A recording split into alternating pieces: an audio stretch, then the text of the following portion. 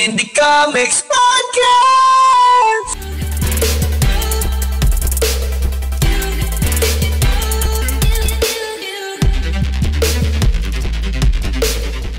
Hello, comics people. Hello, comics people. Tanggal kong di nag-interview. Talaga? Oo, laging solo-solo lang na. Ayan, magpakilala ka na, RD. Okay, hello comics people. Nandito tayo ngayon sa Century Mall. Century Mall sa Makati. Oo. Specifically sa Hole in the Wall. We have a guest for today, kwentuhan session. Historically Bloodline Comics Genius Era. Oo. Yan, mga legendary level. Oo, pioneers. At hanggang ngayon, kino-continue pa rin nila yung pagmamahal nila sa comics. Introducing Sir Ian Velasquez. Hi po sa mga IK Peeps. Sorry po. Yun pala yung tawag. Yan, ikinagagala ko na maging panoorin nyo. RD and Mel. Kamusta naman, sir?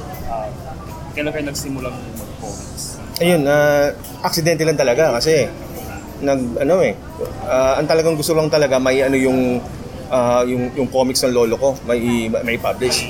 Oo, pumunta ako ng Comic-Con, yung workshop. Kaya lang, mag-workshop ko yun pala, merong kailangan mo mag-produce ng 6-page comics. Kahiyain na kasi kasama ko puro artist eh.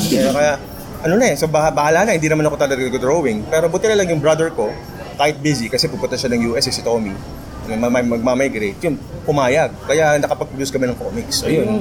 Kaya ginawa namin yung The New DI-13 number 0. Parang preview. Para sa mga hindi nakakaalam, si Sir Ian yung ako ba? Lolo ko si Ian Velasquez yung gumawa ng DI-13. Tapos grand uncle ko yung si Tony Velasquez, si Kenkoy Tony. Grabe, no? Sa yung sinasabi na di ba, yung father of Philippine comics. Yes, tama. At kaka-birthday lang nung character ni comics na makailan lang, no? Ito nga, 90 years, noong January 11, nakaka-birthday ko rin. Yung character, yung si Kenkoy. Nabutan niyo pa si Mang Tony? Oo, naabutan ko pa. Yung nga palaging sinasabi sa akin, gusto niya maging national artist ng comics.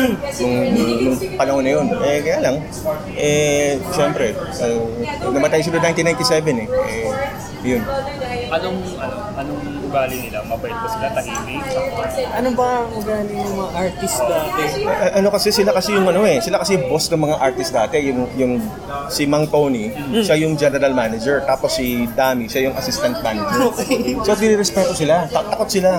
Actually, hindi sila takot kay Mang Tony kasi chika yun ma-PR pa. Takot sila sa lolo ko kasi laki ng boses. Ano ba?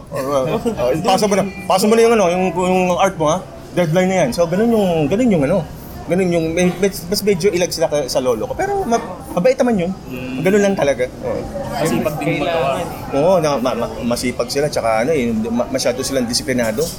Natira ako sa bahay nila. Talagang kailangan kung 8 o'clock may curfew kailangan sarado na yung wala nang dapat magano doon. Ganun yung mga tao dati. Stricto sila talaga.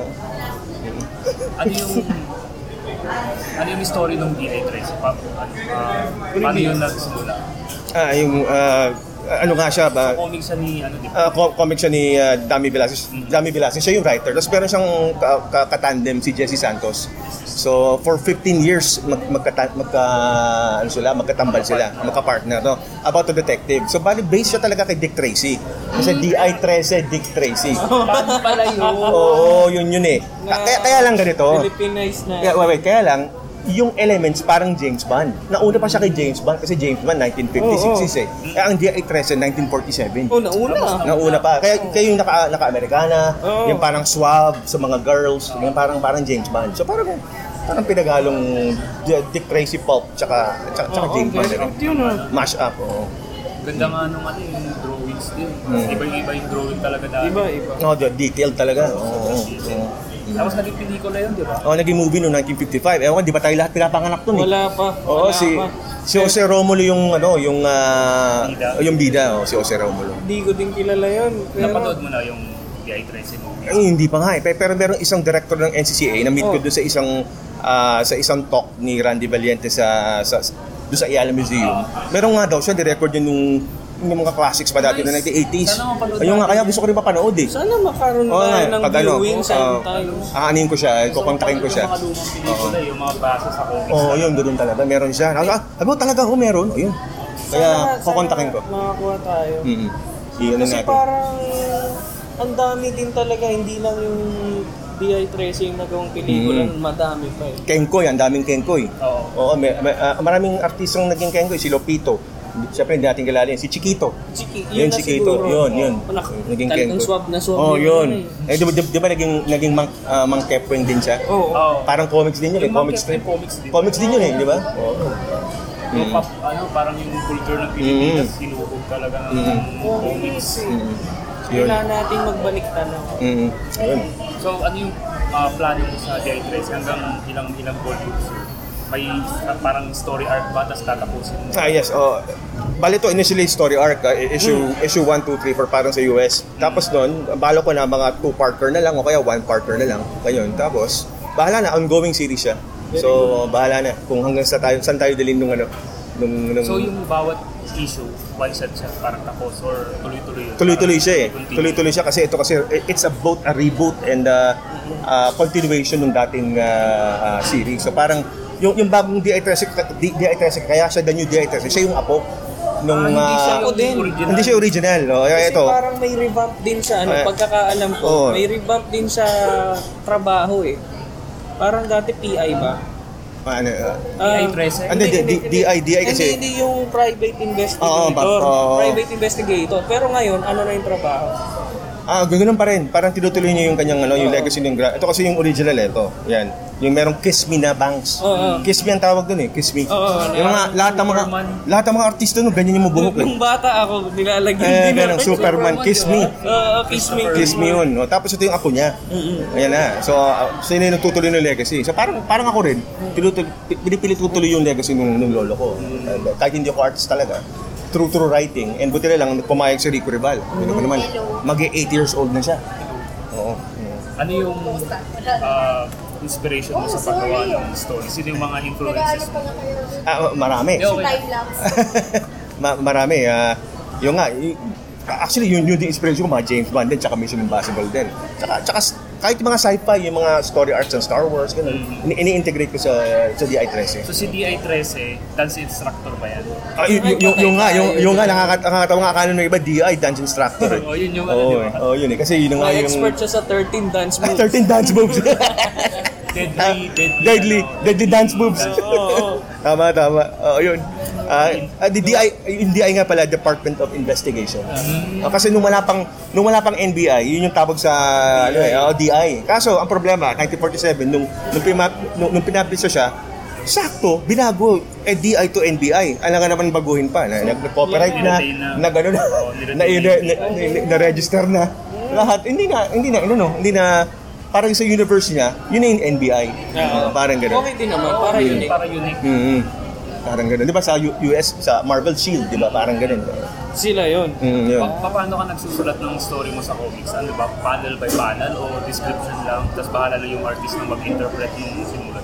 Yung ginagawang style muna, synopsis muna, di ba? Okay. Tapos noon, tsaka ko i-breakdown yung paneling, panels. So, panel 1. Panel 1, kanyari, 13 is, yung kasi yung pangalan niya, 13 sa loob eh. So parang hindi ko maano yung sinabudgetan, yung 13 nila. Sa loob na lang yung 13. Parang Captain Marvel, di ba? Tama. Sa DC, Shazam yung nakabalandra, parang DI-13. Pero doon sa Marvel, Captain Marvel. So, yung kinabudget, pati na kinakadyo, di ba, 13. Pero ako, sa loob yung 13. Pero alam natin basa dyan. Pero, even if, kung tutuusin, kami yung talaga nauna. Pero okay lang naman yan. Fan din naman ako ng 13. Ayun. So, saan available yung mga books na, alam ba, may gustong bumili ng mga DI-13? Saan sila makakapag? Tsaka parang special yun, no? May 13 covers. 13 covers. So, kolektahin nyo. 13 covers siya, no? So, lahat yan, no? Lan Medina, sina Rico Rival, sina John Zamar, Carl Comendador, lahat pinagalo-halo ko na eh. Yung kasama natin sa IKP yan. Yan, no? Si Francis Martelino, si Kong, tapos si JP Palabo nandito. Sir Lyndon, nandito na lahat eh. Ayan. Rod Santiago, Agua Bendita. Ayan, no? Oh, Jimmy Menes. 13 covers. Hindi kayo kung sino yung paborito ng artist. Or kolektahin nyo lahat. Or kolektahin nyo lahat. So, saan po mahanap? Saan sila pwedeng bumili? Maliban sa mga ganitong convention. Ayan, bukod sa convention sa Comic Odyssey. So, inaano pa namin yung ano namin eh. Kumukuha pa kami ng business permit para maiano namin sa national tsaka sa mga fully booked. Tsaka online. Pwede sila mag-order. Direct message lang. Direct message lang. Pwede nyung i-message si Sir Ian. Don't send nude. Send request to White House. Yan. Maliban sa pagko-comics, ano ka talaga? Teacher, di ba? Teacher ako dati. Pero na yung tutor na lang ng mga foreign students. Nice. Kasi so, ano tinuturo mo? English? English. Kasi tinuturo ko yung correct pronunciation. Kasi pag Koreans ba? Halo-halo. Koreans, taga-East Timor, taga-Congo. Halo-halo. China. Wala. Kasi babanato ko naman. Nagturo ng English yan. Babanato ko ng accent, for example. Okay guys, so let's start with our lesson for today. Wow. Okay, DJ. Dapat DJ 13 yung Oo nga, no. So ganun yung binabago ko yung Nakakailang spin-off na. Isang dance instructor, isang DJ 13. Ganun kasi gusto ng mga foreigners. Ano ka rin eh, American style ka eh. Oo, tama. Ayaw nila lang may accent eh. Oo eh. Nagreklamo. Nung nag-call center din ako, hindi pwedeng... Diba? Sample. Sige, sample nga. Sample. Ay, opening spiel. Di kong sabihin, kapag normal na English na Filipino English, hindi ka nila naintindihan. Kailangan may twang. Oo, kailangan gayahin mo kung paano sila magsalita. Okay. Indie Comics Podcast. Ganun dapat. Indie Comics Podcast. Ayun. Say what now? Ganun. Hindi kasi hindi ka na talaga maintindihan. Ulit-ulitin mo. Yes. Gayahin mo na lang sila. Tama. Ayun. So, ano na lang yung ma-advise mo sa mga gusto din mag-comics. Hindi ka ba natakot na baka hindi ako tanggapin ng publiko? Comics people? Oo, naisip ko rin yun, syempre. Pero siyempre, ang advice ko lang kasi, kailangan talaga may passion kayo dun. Siguro, ang advantage ko kasi, tinutuloy ko yung legacy ng grandfathers ko. So, alam ko na since pioneers sila talaga nag-start ng comics sa Philippines. No? Yun yung parang, doon ako kumukuha na lakas. Pero siguro, sa iba, yung advice ko is, kailangan talaga you have to tell a story talaga. You have to have your own story para makagawa sila ng mga sarili nilang comics. Yan. Tsaka budget, no? Kailangan talaga. Budget, own story, huwag matakot. Huwag matakot, tama. Pwede magpa-crowdfund. Si Toto nagpa-crowdfund. Oh, yeah. Crowdfunding. Saka si Ramark, di ba? Mga successful crowdfunded yung mga tropa natin. Pero may fan base na rin kasi kaya nung nagpa-crowdfund, may mga sinuport. Very good. Sige. Pero mag-ipon kayo. Pwede naman din yun. Isa pa yun. Invest sa stock market. May mga social media ba yung DI Trace? Meron naman. May Facebook page. Tsaka meron kaming Kenkoy din. Kenkoy page. Pero joke time lang yung nandun sa page na yun? Hindi naman. At saka pwede ko baka i-plug yung pero wala pang exact date eh. Sa March. Sa FEU merong History of Comics exhibit. So meron kaming bazaars doon tsaka mga talks. So hopefully i-announce din ng IKP yun. Yes. Gusto ko nandun yung tsaka gusto ko nandun yung mga gwapings ng comics. Sige.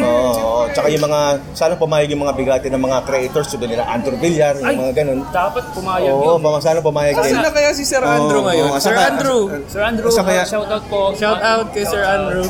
Yung mga ganun. Sana po mapanood nyo tong episode. Yung mga ganun. Sana yung mga SKP people. Ayan, sige po. So, ano na yung social media ng Facebook page, DI Trace sila? Ayan, the new DI Trace at saka Kenkoy. Lagay natin lahat yan sa description. Sige pa. Kasi ikaw, may gusto mo bang i-promote yung may fan page ka ba? Ian Velasquez? Wala pa naman eh. Wala pa eh. Wala lang. Tsaka may mga talks din ako, ganyan. Pero, tapos din. Follow nyo lang siya. Wag literal. Sa social media na. Huwag nyo siyang sundan sa mga dark alleys. Para makita nyo yung mga next talks. Sige.